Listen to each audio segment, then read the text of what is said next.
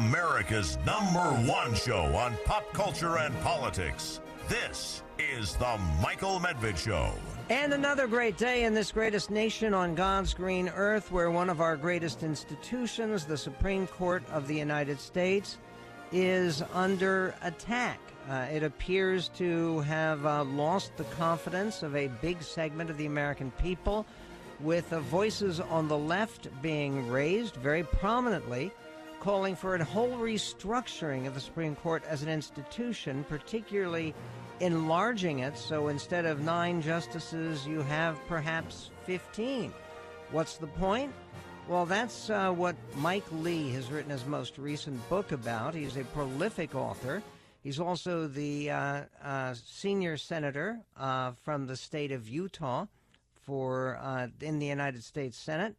And his father, as you find out in his new book, Saving Nine, which is subtitled The Fight Against the Left's Audacious Plan to Pack the Supreme Court and Destroy American Liberty, his father was Solicitor General for the United States, which meant he represented the U.S. government, the administration, and it was the Reagan administration before the Supreme Court.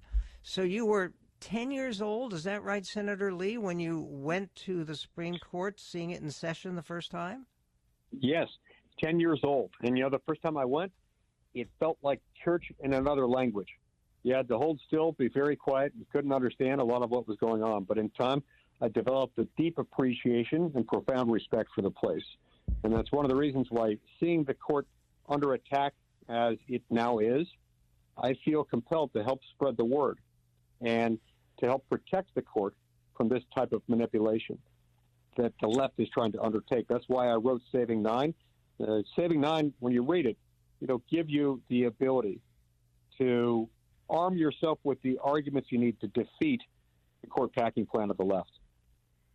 Yeah, the title Saving Nine refers to a common pun that was made when the last president who tried to pack the court, whose name was Franklin D. Roosevelt, he basically lost his fight to add justices.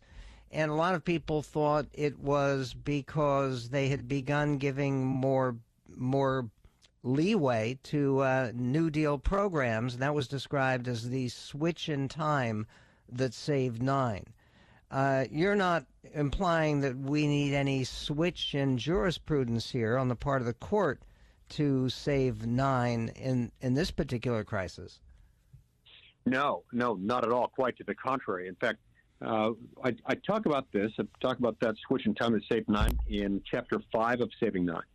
And I use that actually as a cautionary tale, as a warning, because the last time court packing was undertaken in 1937, as I explained in Chapter 5, the court packing plan failed legislatively, but it still left a lasting mark. It still damaged the court. What it did was it threatened, intimidated, and harassed the Supreme Court to the point that Justice Owen Roberts flipped his vote, changed the interpretation of the Commerce Clause, dramatically expanded the authority of Congress and of the federal government, and we've been paying the price ever since then.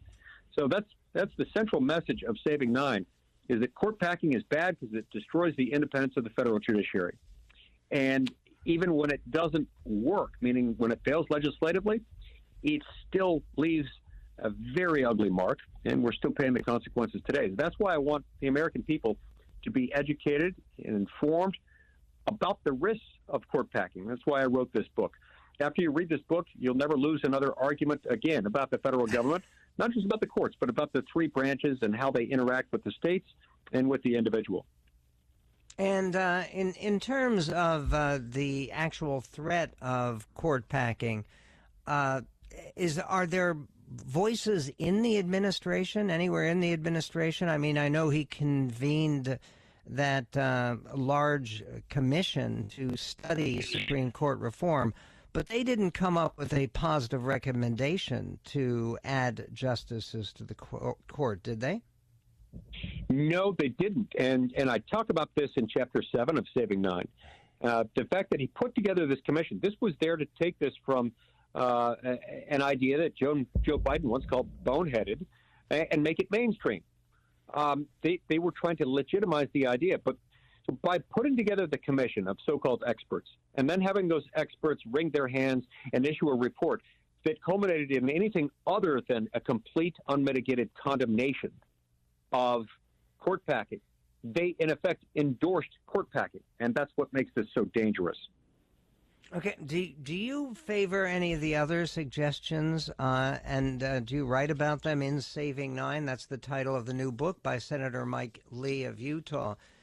Do other suggestions for term limits? I know we were speaking to Professor Ilya Shapiro of Georgetown University Law School formerly, but we were speaking to him earlier today, and he thought that, though he believed it would require a constitutional amendment, which makes it very unlikely, that some kind of term limit, an 18-year term, for instance, for Supreme Court justices might actually be beneficial. Are you open at all to that kind of idea? You know, I agree with Ilya Shapiro on most things.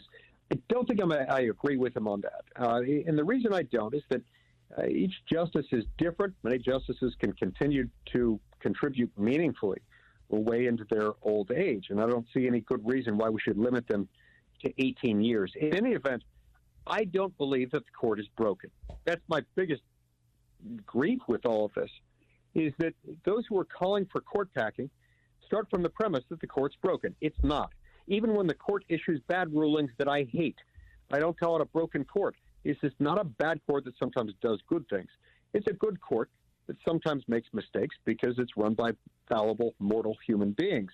But we shouldn't go changing it. It's one of the few things in our government that actually functions most of the time the way it should. And when you say that most of the time, you would include the idea of overturning Roe v. Wade if that is the final decision of the court. Well, of course. Look, the Supreme Court has to be able to overturn prior bad precedent. There have been plenty of bad prior decisions by the Supreme Court. I mean, just look at Plessy versus Ferguson that invented the demonic doctrine of separate but equal. Never was separate and equal. It was always designed to be unequal. That's why it was correct when the Supreme Court, many decades later, overturned Plessy versus Ferguson and Brown versus Board of Education. Roe versus Wade is one of those decisions that was wrong when it was decided. It was egregiously wrong, and it's time for it to be overturned. What do you say to the fact that, according to most of the polling, support for Roe v. Wade has gone up in the last couple of weeks since the leak? I don't take any heed to it at all because, first of all, those polling questions are irrelevant to the question of constitutionality. People may agree with the outcome of Roe versus Wade as a matter of policy, but matters of policy in our constitutional system are to be decided by lawmakers so long as they don't transcend or transgress some constitutional command. This one doesn't. So this is to be made by policymakers, which is elected officials. Policymakers typically at the state level, and they are the ones who should get to decide that. We are talking with Senator Mike Lee of Utah. His book, Saving Nine. Is there a secondary message here other than that you want to leave people with, above all, even more than opposition to court packing? Yeah. So the remainder of the message is we live in a remarkably blessed land. It's blessed. It's been prosperous because we have a system of government that protects the individual and protects society as a whole from the dangers associated with the excessive accumulation of the power in the hands of the few. We have to protect that. To that end, we have checks and balances. We have separation of powers. This book is about protecting the separation of powers and with it, your liberty. So by Saving Nine, and you'll have the tools that you need, not only to understand how great our republic is, but how we can save it. Saving Nine by Senator Mike Lee. It's posted at our website at michaelmedved.com. Godspeed to you, Senator, on your good work. 1-800-955-1776. The Michael Medved Show.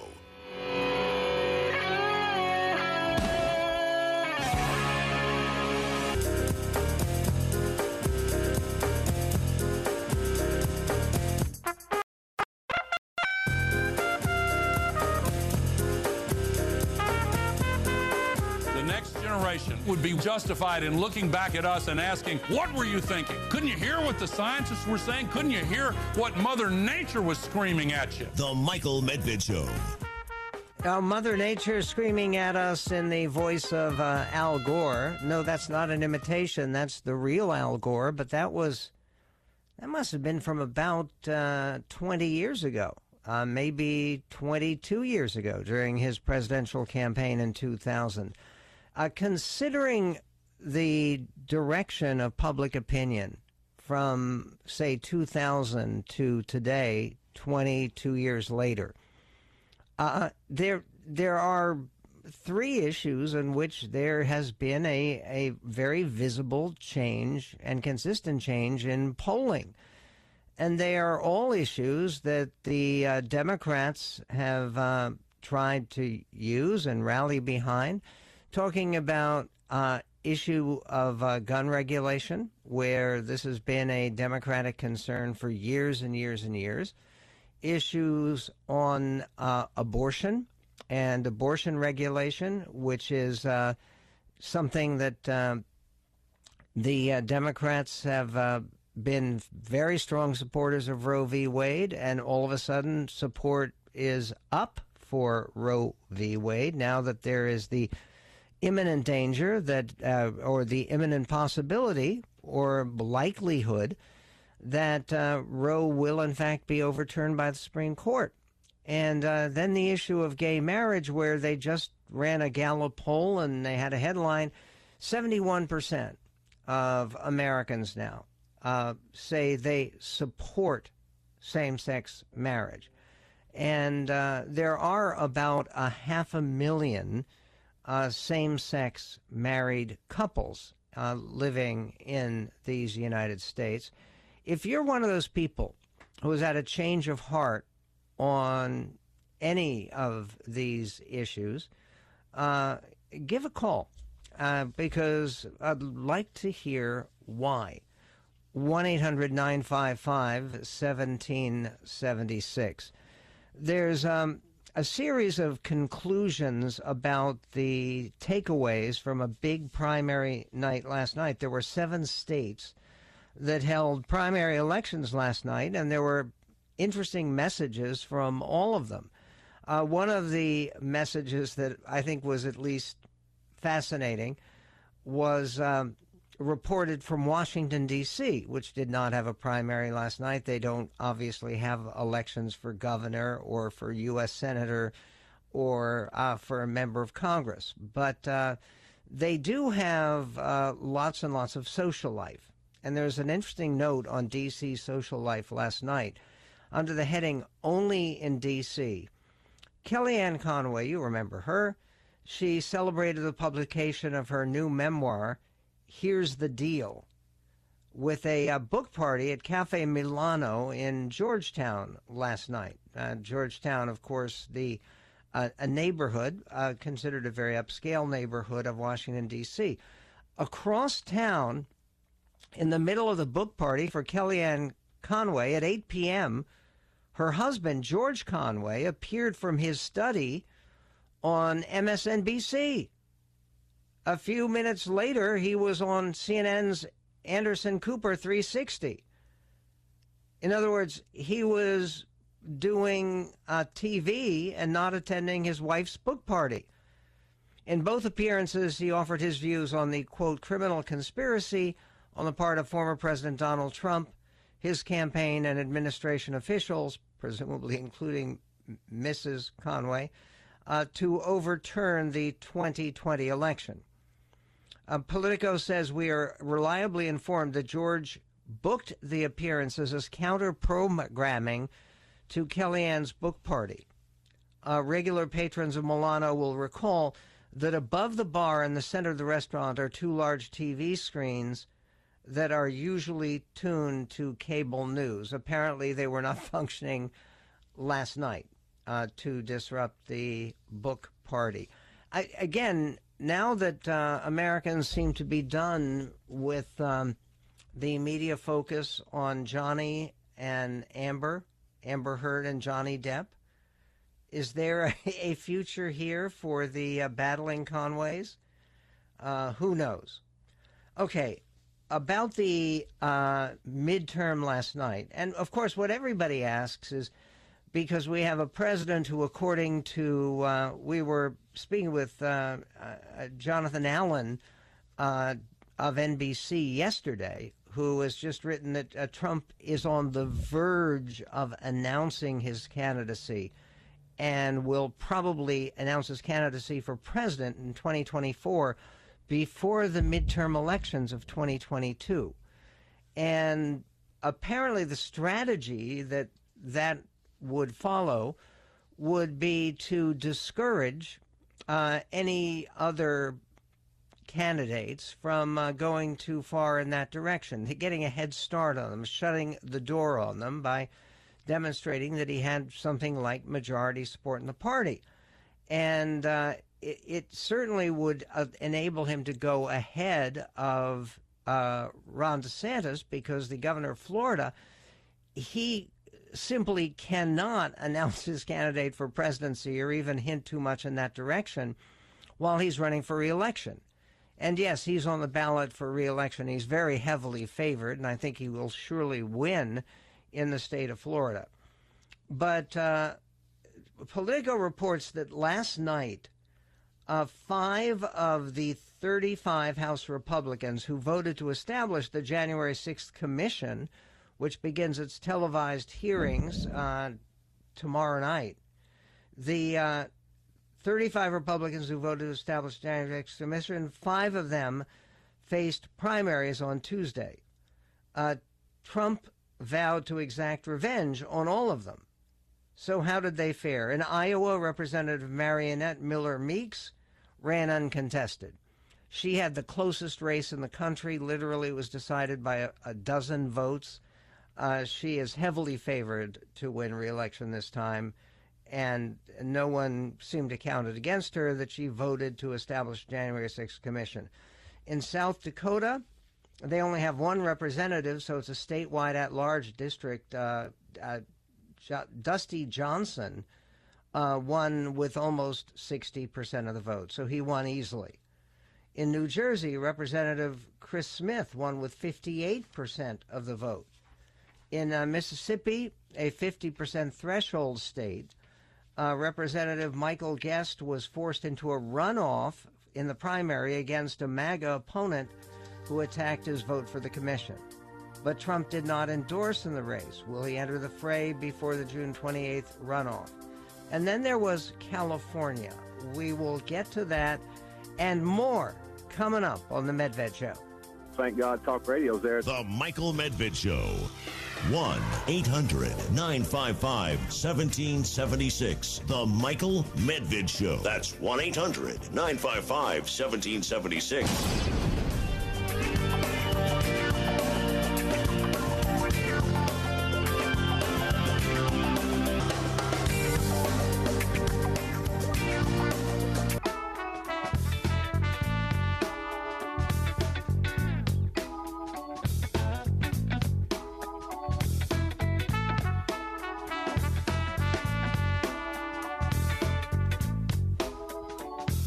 On the Michael Medved Show, it seems like Gavin Newsom is always running for office of some kind. He was mayor of San Francisco, and then he was lieutenant governor of California 2 terms, and he just won in a recall, if you may remember, where our friend Larry Elder was actually running against him, would have been a solid Republican alternative for Californians. In any event, this time Gavin Newsom they have the jungle primary in California. So it means that all the names are on one ballot, and it's possible that with nobody, actually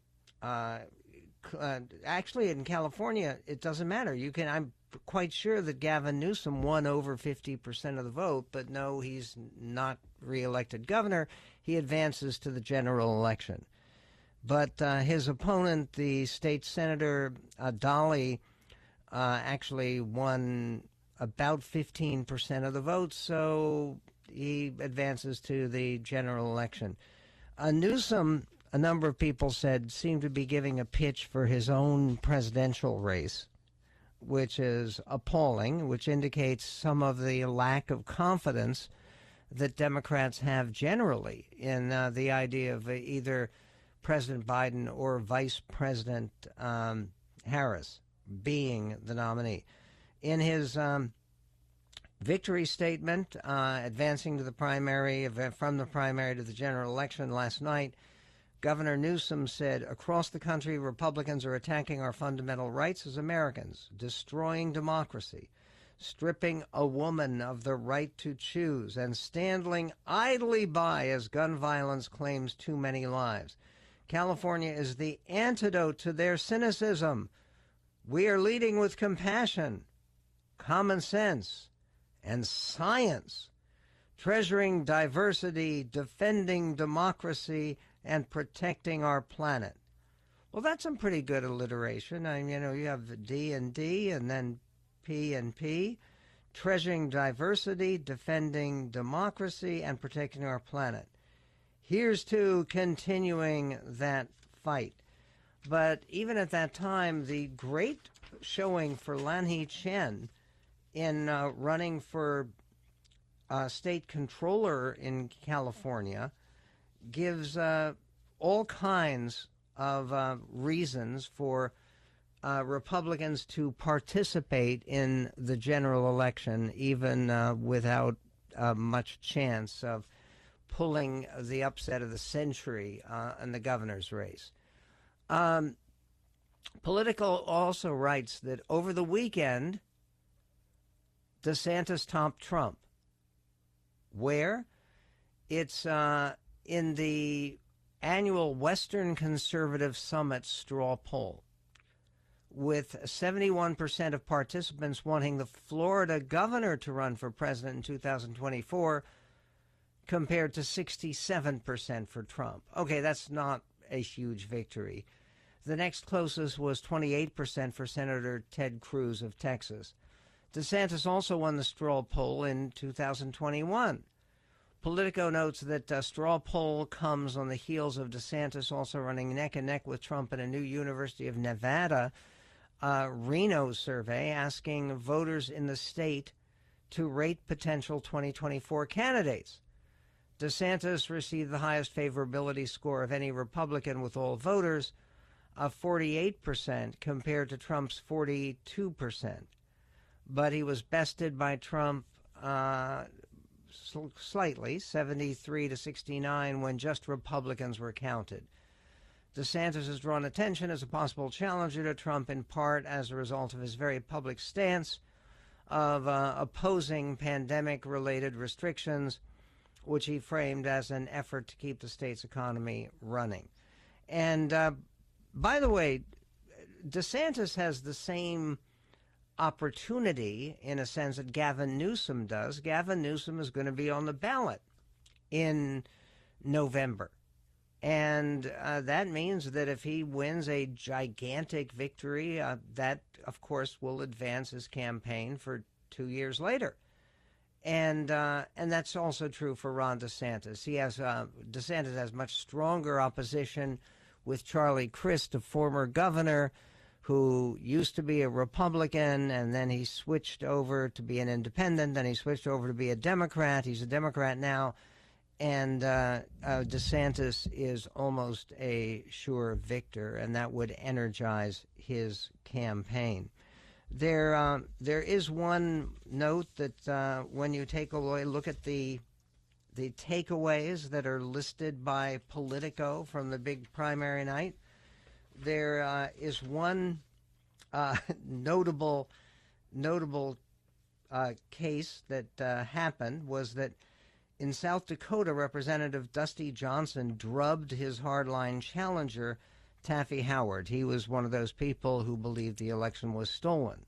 Representative Dusty Johnson did not. He accepted it. And in Jersey, where Trump once sought to encourage a primary challenge to Representative Chris Smith, the veteran incumbent beat back a challenge from Mike Crispy, a Republican podcast host backed by Roger Stone. One inspired headline in this race between Crispy and Smith. It came from the State on Tuesday night. It read in part, Crispy creamed by Smith. Ba-dum-bump. Was little better for Trump, writes Politico. Beyond the House 5 in South Dakota, Senator John Thune, who had infuriated Trump when he said his effort to overturn the 2020 election would go down like a shot dog, he thrashed the also-rans who challenged him. John Thune, one of the most popular politicians in South Dakota. And the same is true of Governor Kristi Noem, who helped her own aspirations for president or vice president by winning the primary against a number of outspoken challengers who didn't come close at all. There's one question about the economy, which has been upstaged recently, and it'll be upstaged again, Democrats certainly hope, by the hearings they're scheduling tomorrow night. They're going to be nationally televised live, and then they go into hiatus. It's not going to be one night, then another. It goes Thursday night, and then I believe they don't resume again until Monday night of next week. But here is what the senator from Michigan, Debbie Stabenow, was conducting a hearing on Capitol Hill and celebrating the answer to high gas prices. This is extraordinary. Listen to clip 12. I do have to say, just on the issue of gas prices, after waiting for a long time to have enough chips in this country to finally get my electric vehicle, I got it and drove it from Michigan to here this last weekend and went by every single gas station, and didn't matter how high it was. And so I'm looking forward to the opportunity for us to move to vehicles that aren't going to be dependent on the whims of the oil companies and the international markets. Yeah, but it's not just dependent on the whims of oil companies. You're getting that vehicle is dependent on people making a tremendous amount of money. The average price for a fully electric car is like $50,000. And there aren't a lot of electric used cars available for people. And it seems to me that if a Republican had said what Debbie Stabenow of Michigan said, basically ignoring the fact that electric cars are for people who are, well, getting a lot of chips, as he says. I mean, really, this is supposed to be the party of the downtrodden, ordinary people. We'll be right back on the Medved Show.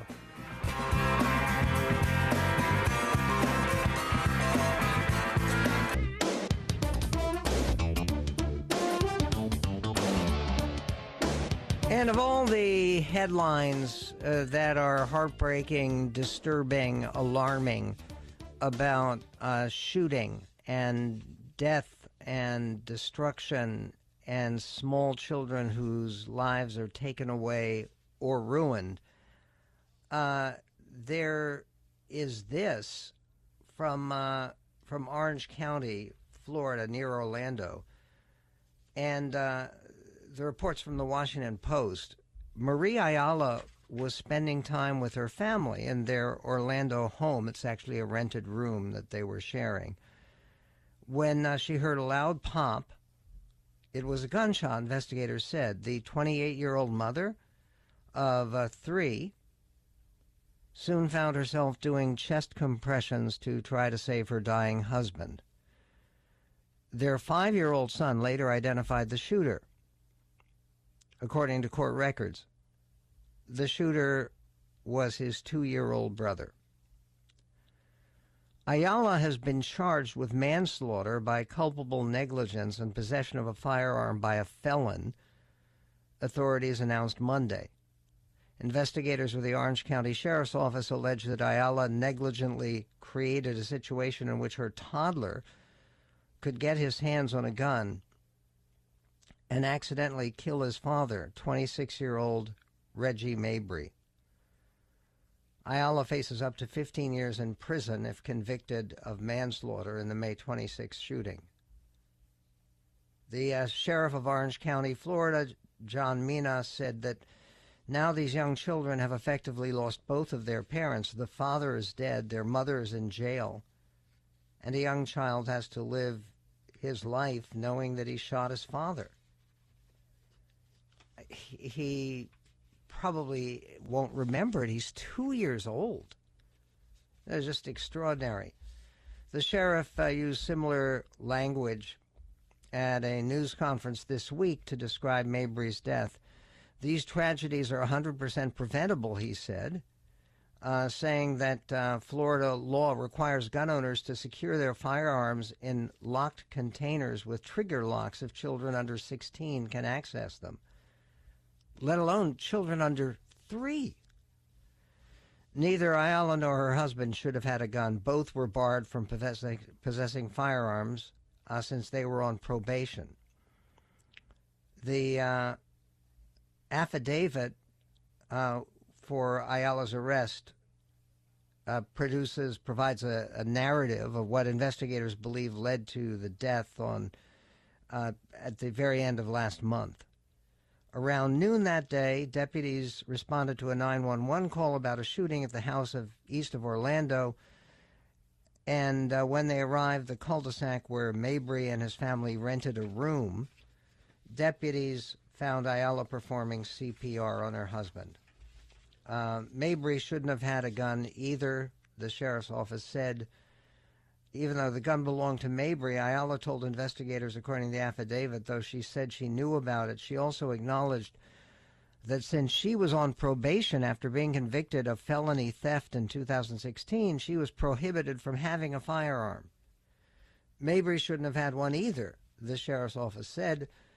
Both parents were on probation for child neglect and drug possession, something Ayala told investigators after the shooting.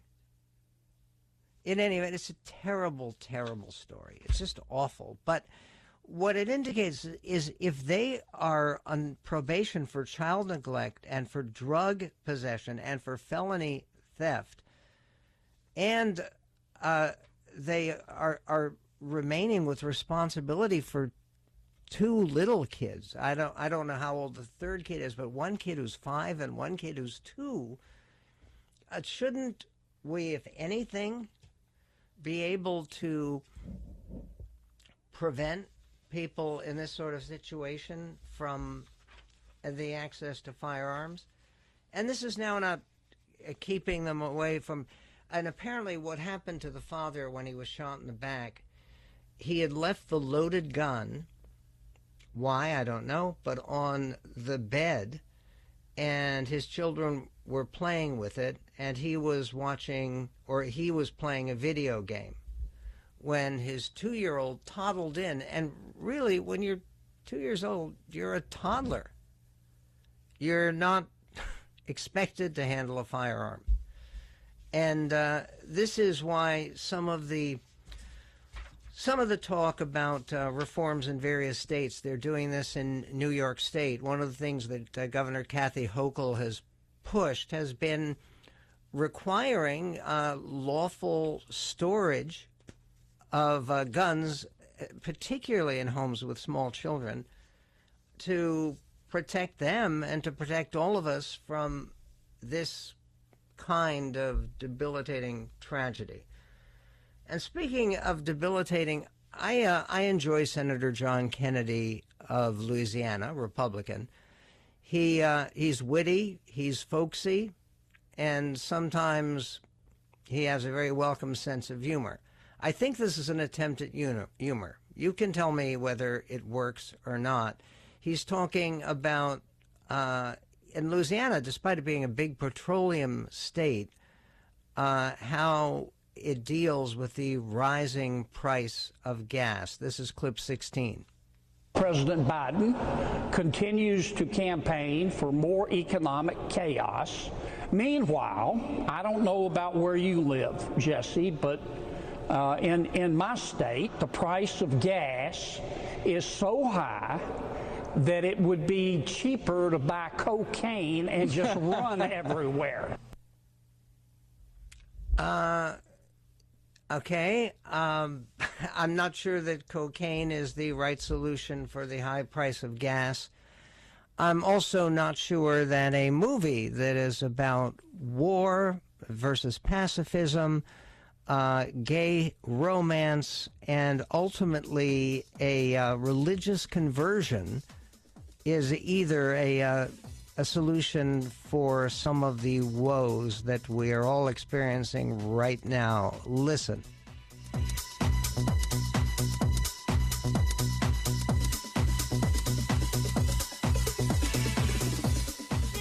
Now it's time for Medved's Entertainment Minute. Siegfried Sassoon, a British war hero in World War I, earned international fame for his poetry describing the horrors of that conflict, and now an ambitious new movie aims to describe his lifelong quest for salvation. It's called Benediction, now playing in theaters. Friends may come, friends may go. Enemies are always faithful. Life goes slowly on, trying to understand the enigma of other people. And the enigma of this handsome, lavish, and very well-acted film is that it simply tries to do too much. Focusing on Sassoon's wartime pacifism, his gay romantic adventures with often unworthy partners, and a heartfelt conversion to Catholicism late in life. Each of these components, covering more than 50 years, is impressive in its own right, but they often fail to come together in any coherent way. Rated PG-13 for graphic references to gay sexuality, 2.5 stars for the intriguing but incoherent Benediction. And incoherent is the right word. The result of the film is that Siegfried Sassoon, who is a very gifted poet and was a fascinating figure for years, he died in 1965, the actual guy is far more interesting than the version on screen.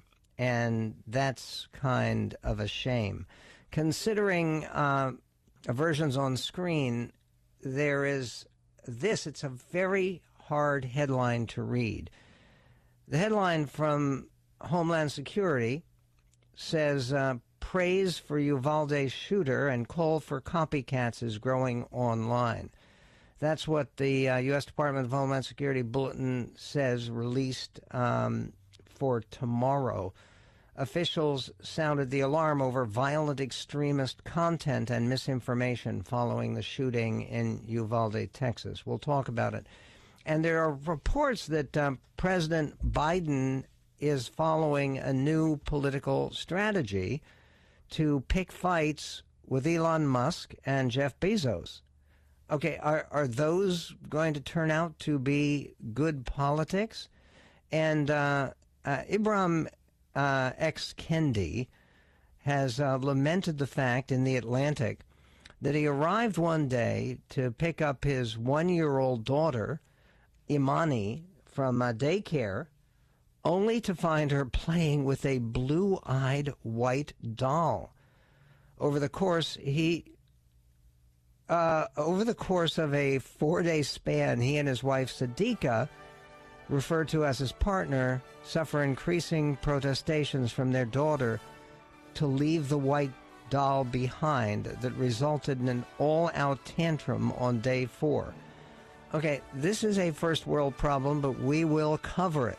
And failed drug policy, voters in Oregon passed a legalization bill, and now officials in the state, including some liberals, are saying, this was a big disaster. Look at the overdoses. Look at the deaths in this greatest nation on God's green